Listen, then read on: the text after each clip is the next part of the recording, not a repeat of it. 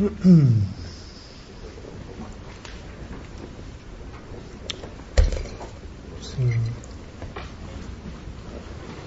welcome again.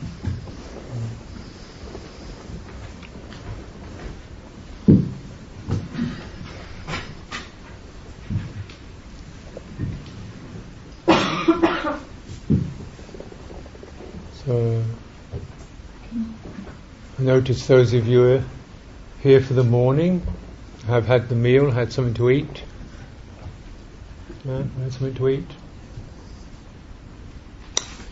And I look around and see no signs of wounds. I see people handled knives and forks, spoons, metal objects. I see no signs of fork marks on the cheeks or bruises on the noses. Manipulating is extremely hard metal objects towards something you can't see. Sticking it in there repeatedly, and I bet you all got it right perfectly. How did you manage to get so good at that? Huh?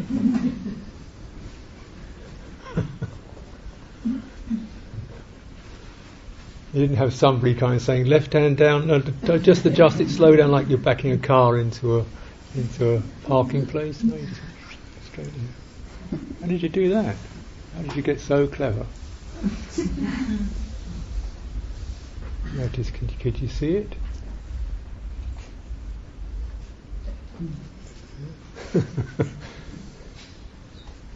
How did this know where that was? Huh? How did this hand thing know where this mouth was? Of course, you know, when you have a little baby, maybe you think you have to spoon feed them, but I mean, perhaps if they use their hands, they get it right pretty quick. They wouldn't just slap the food in their eye or in their ear. They knew what it was, they get it right first time, you know. I can't. You know.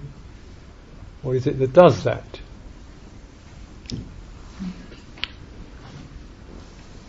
Everyday intelligence, body intelligence. Something in the hand knows exactly where the lips are. It doesn't get, you know, it's between the lips and the nose, not very far. You know, does he push an olive up a nostril? It's a natural mistake, but I bet nobody gets it. You know what happens when you do that? What happens? Your lips, in your awareness, your lips get really big. Yeah. The rest of your body disappears. Lips get really big, hand gets really big. These two big signalling, you start signalling towards each other, and then bingo. Yeah. If you close your eyes, you do it slowly, you'll probably notice it. Now, incrementally, the sense of the lips gets bigger and bigger and bigger in your awareness. The sense of the hand gets more and more attuned in your awareness.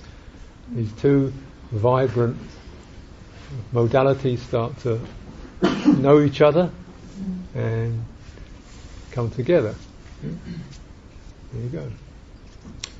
And you put the food in your mouth, I'm sure, and you probably chewed it. Do you notice what else is in your mouth?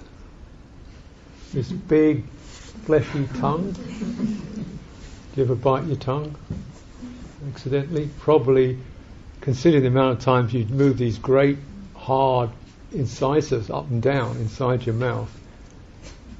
Probably not many times you bite. If you bit your tongue, it was accident. You were in a hurry. You weren't. You know, you're out of sync. Most of the time, that chomping. If you've ever bitten your tongue, you realise how powerful those teeth and jaws are. Most of the time, that tongue is sitting around and it never gets bitten, and yet it's active. It starts to push the food down your throat. How do you decide when you've chewed enough? You think about it?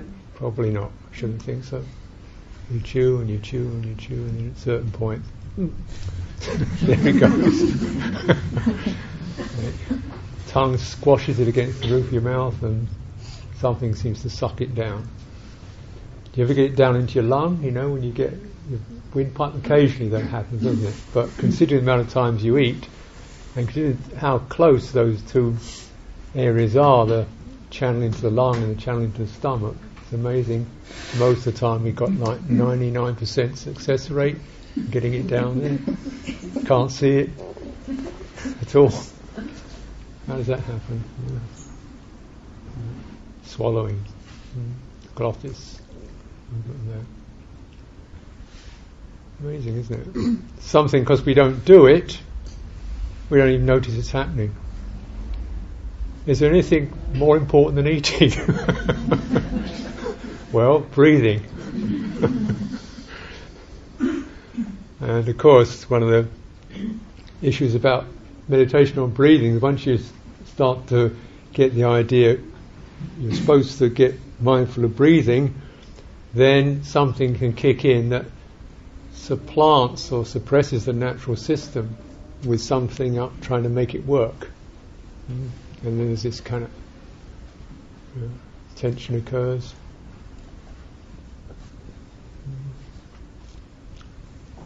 Or, again, very common is that there isn't really, one's awareness hasn't been so normally driven up or focused around the head and fingers, hands area of the body, that we're barely aware of the region from the throat down or the chest down. Yeah. So it's often just you sit on top of it while you're reading or driving. Your head sits on top of this thing underneath. So it's intelligent, it gets numbed, it gets stupefied by that kind of, And up here is pretty lively, so we feel quite intelligent because we're thinking and looking at things. Yet down here it's become very stupid. So, when we start, try and get this going, then we don't really allow or understand how to bring the proper breathing processes back into alignment. Well, sitting is a way to adjust that. Sitting in true and unplugging what you don't need to do and also what you don't need to conceive of.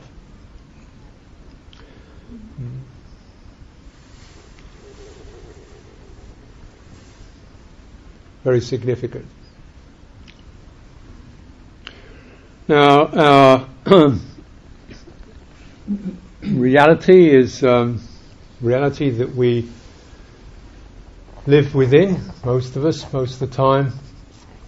There are other dimensions, but the one we'd all agree upon is defined by sense consciousness, sight, sound, or seeing, hearing, touching, tasting, smelling, and thinking, conceiving, perceiving and conceiving. Two mental senses. When I say mental, we could say emotional, psychological, all this area. And there are two particular faculties in the mental area. One is perceiving, which is the first. It's more like a slightly more emotional. It's a sort of a felt outline impression, such as feels happy, feels friendly, feels interesting. Yeah. And then the conceiving starts to etch in the details.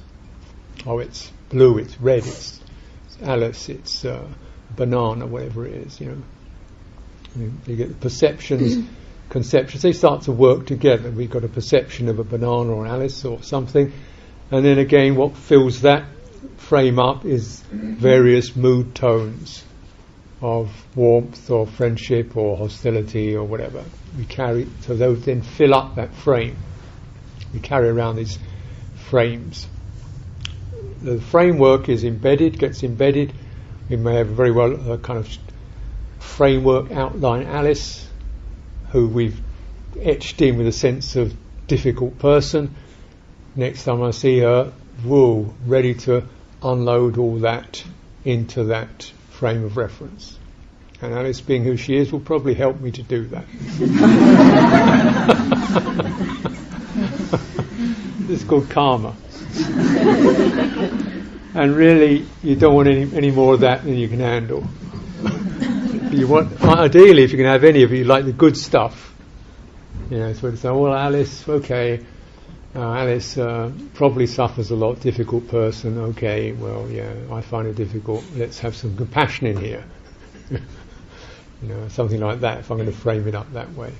Because that at least enables me to bear it in mind, to get whole around it. Otherwise I'm going to isolate her into some fragment in my heart that's got this tension and unfortunate feeling. And so how can I embrace that quality, include it? Well, I really can't.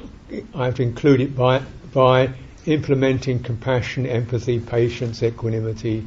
Then I can include it. So this process has to occur, particularly in the mind. If the mind can't do that, it's really not doing its job. It's only doing half its job. Half its job is object definition, which is always it's always subjective. My one is this, your one is that. Subjective object definition. But the other quality of it is responsive relationship. Determine what to do. That's another mental activity. Now, if it's doingness is not widened and broadened and deepened into wisdom, so there is a sense of, okay, what's the overall feeling of this, and what's the correct response? How does that feel? What it brings around compassion or empathy, or able to bear without resisting and prickling and getting tight or defensive or aggressive. So that then that can be included. That perception, that virtualis can be included, and I still feel centered, I still feel grounded, I don't feel kind of flung into some reactive state by that, or tightened up defensive around that.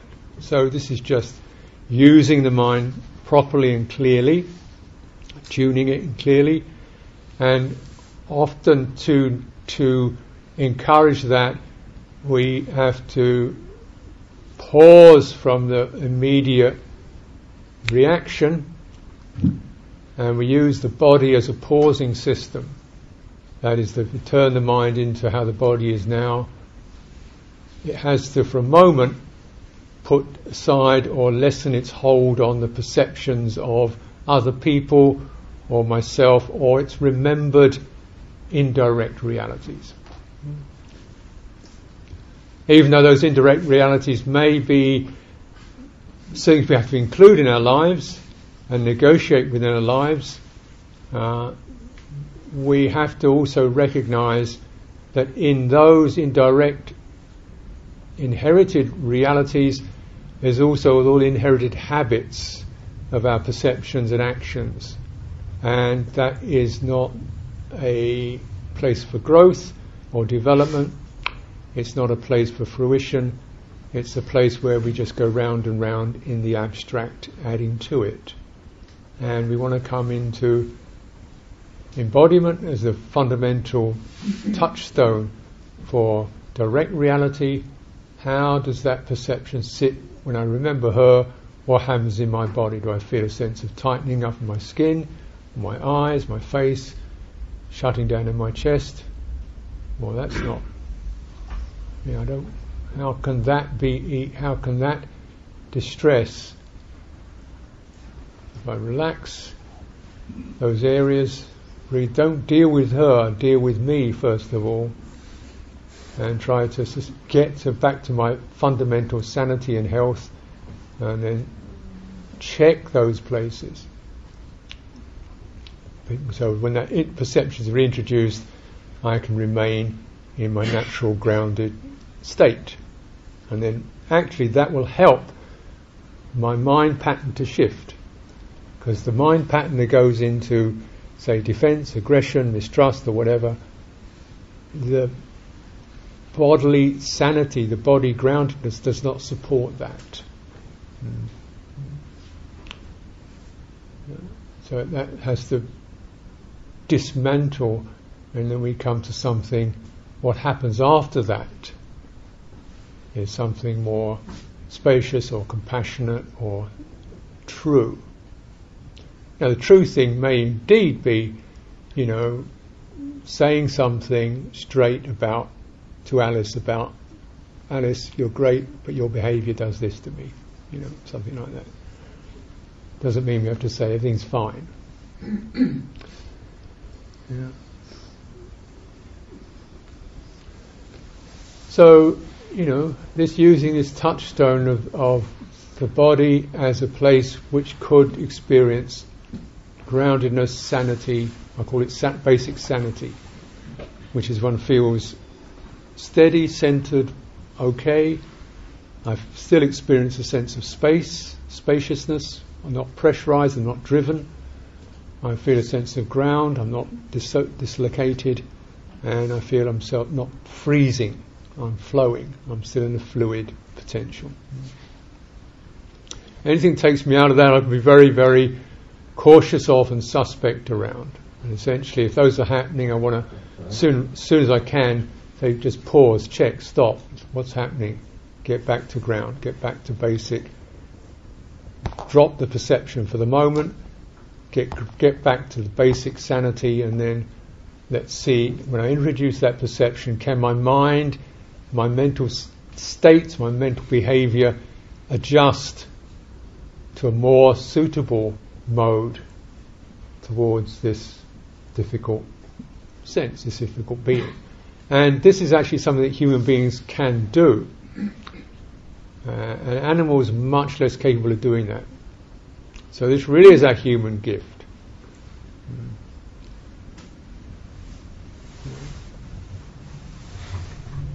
Amazing gift.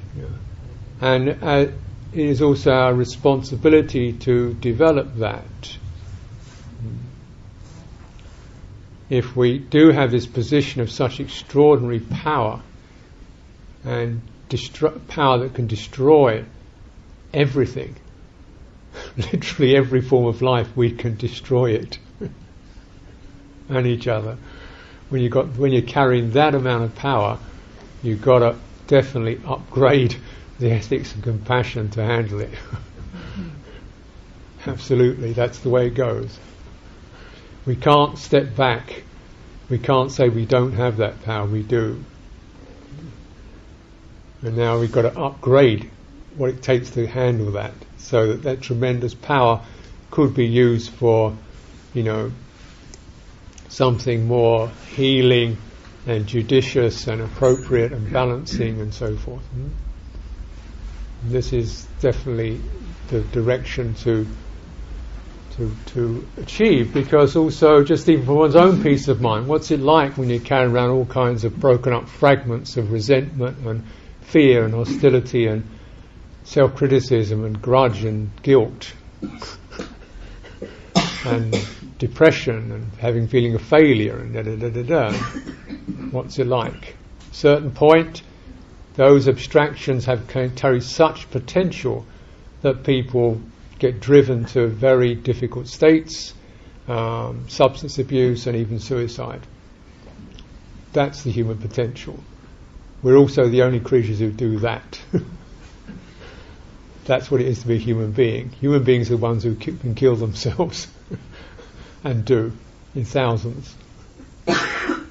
Why? Because of this ability and to form abstractions which carry such potency that they take us away from this ground of basic sanity, overwhelm us till we're dislocated and lost in a space of despair, depression, anxiety, fear, hostility, guilt, whatever. When you're out there, surely I agree. If you're out there, that feels like there's no point in being here, because you're not here, not on this. So, that's the potential. So this, of all the sense bases, then the mind base is clearly the most significant, but it's also significantly evil as well as significantly good, and we need the other bases not just as means of sending messages out to the world through our voices and bodies, but also receiving the messages back Like, yes, but you're here. Yes, but you're here. Because all the senses, the other senses, definitely tell you you're this, you're located, you're this, aren't they? Mm-hmm. They all connect to the body. Yeah. And so when you just ordinary experience, what is it? It's a synthesis. Probably for most people it's largely based upon an automatic synthesis between the sight and the mind. We see something and we get the message and that.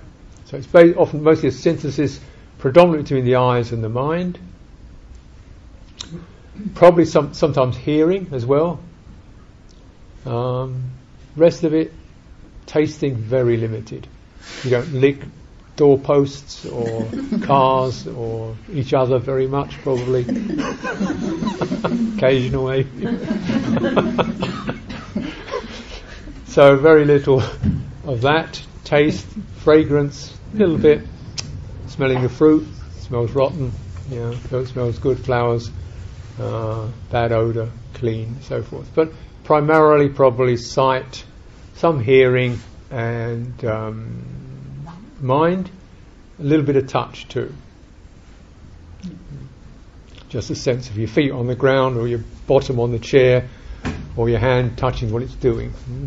So it's synthesized. So out of that, what is derived is a sense of a world out there. Right? Something that's seen and conceived of. Something that's seen, a bit of heard, a little bit of touch, or imagining what it touched. It looks like rough, looks like smooth, and mind. Oh, that's out there. Right? That's out there. You're here, and that's out there. Right?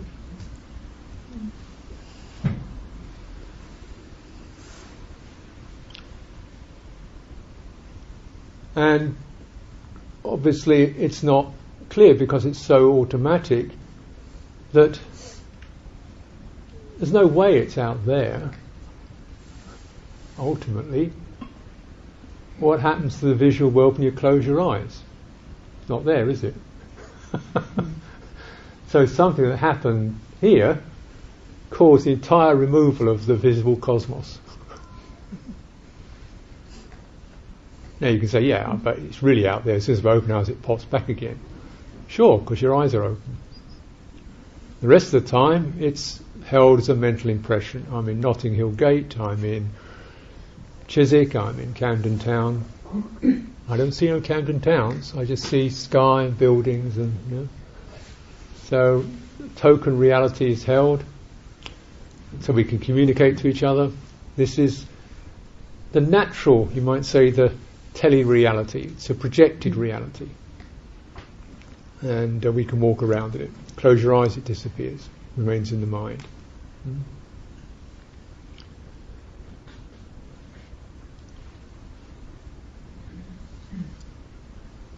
So out there is relative. It relates to having what does it look like to a blind person? What's the colour of your hair to a blind person? If it's really always out there. What does an apple taste like to someone with no taste buds? Clearly not there. So it's very much a constructed reality.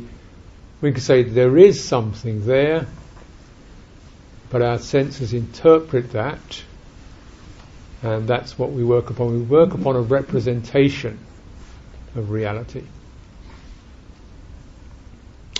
And the representation is formed through the synthesis of the mind and the other senses.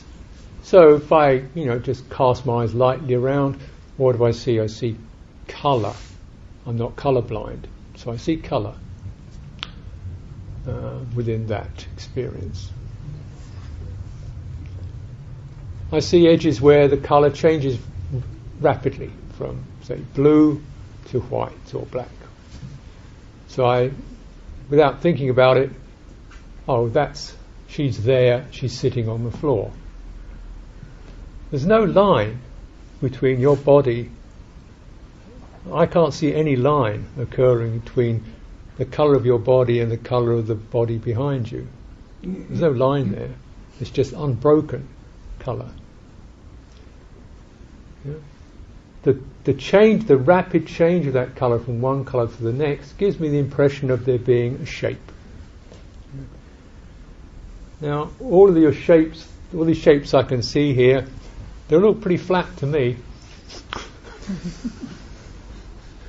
Flat, there's certain shadings of the colour that assume, that's the shape, that's the rotundity or the form. And knowing, having been around long enough in this world, I'd probably recognise these people have backs. Can't see them.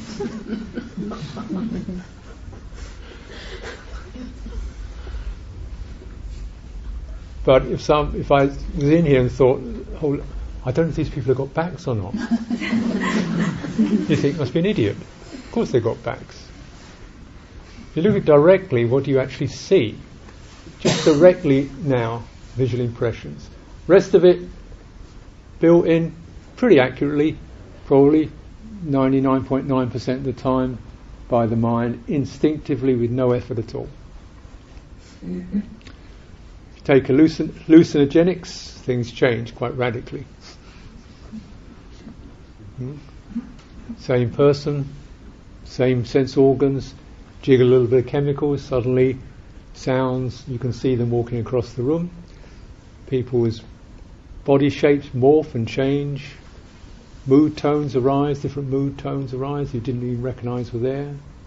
You look around and you see someone you know and you feel a slight mood tone of lift or warmth or all that happens, and that's called, not Alice, no, this is Janice, who I like.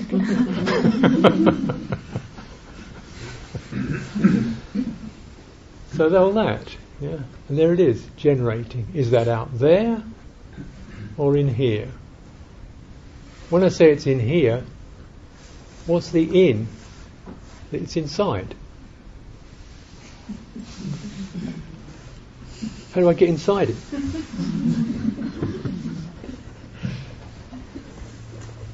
There's no in here, is there?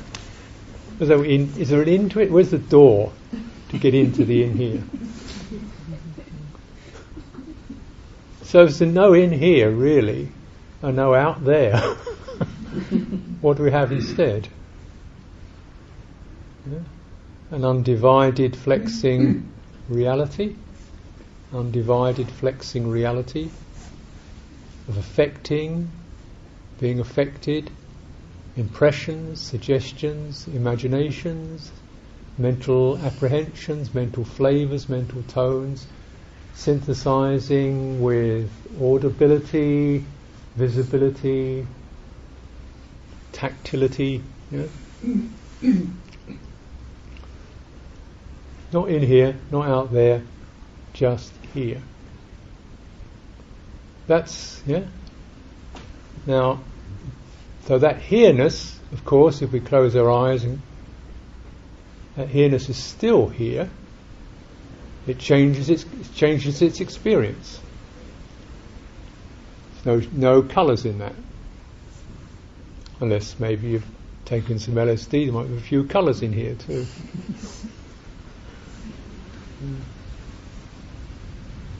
And yet, the way we operate is very much as if this is me, in here, me, you, out there. I can walk away from you, you do this to me, and that's the fundamental unit, how we're going to negotiate this experience.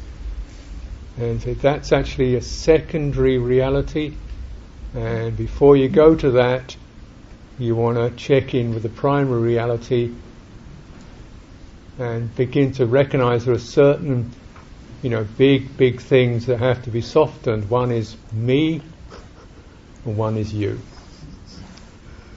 That is the experience of you-ness which can be marked with apprehension, nervousness. Am I doing it right?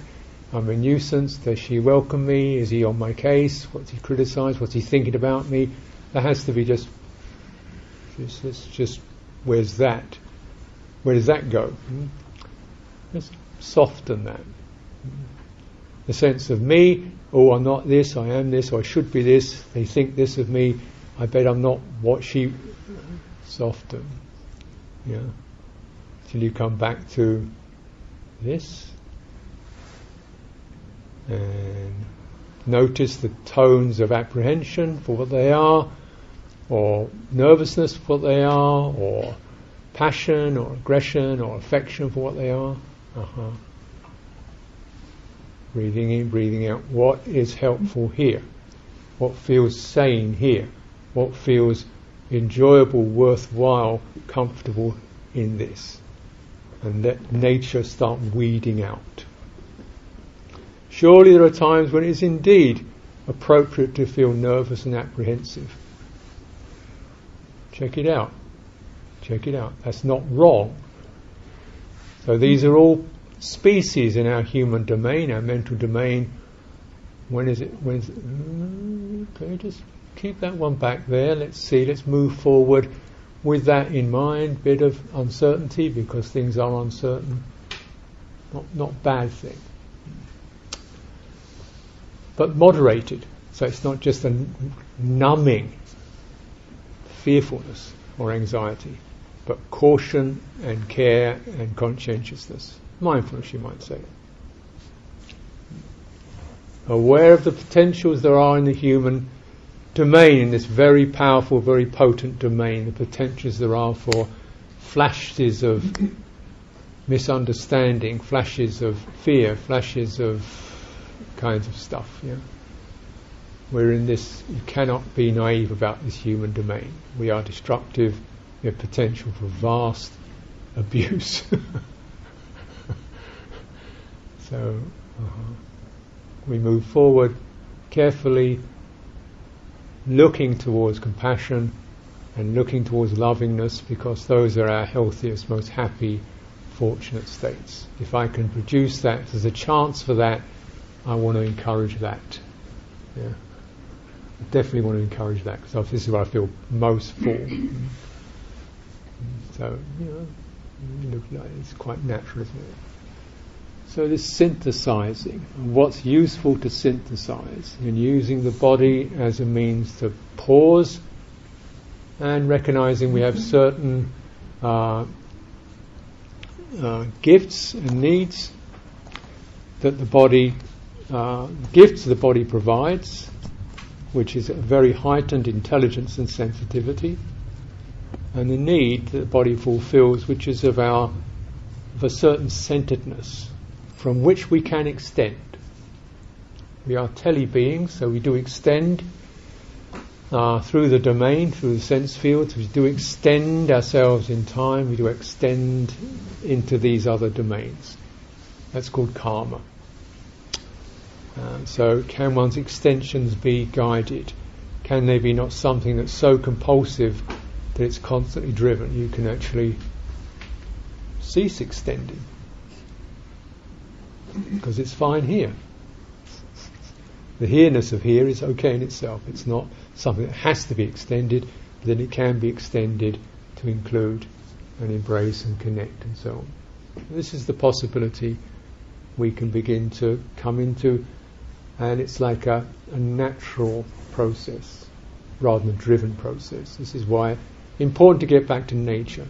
The natural mind comes into the natural body, and it can begin to extend in a way that's harmonious. I'm sure this is what we all look for, and probably get it right a good number of times. Otherwise, I reckon we'd find life so difficult we wouldn't be meditating.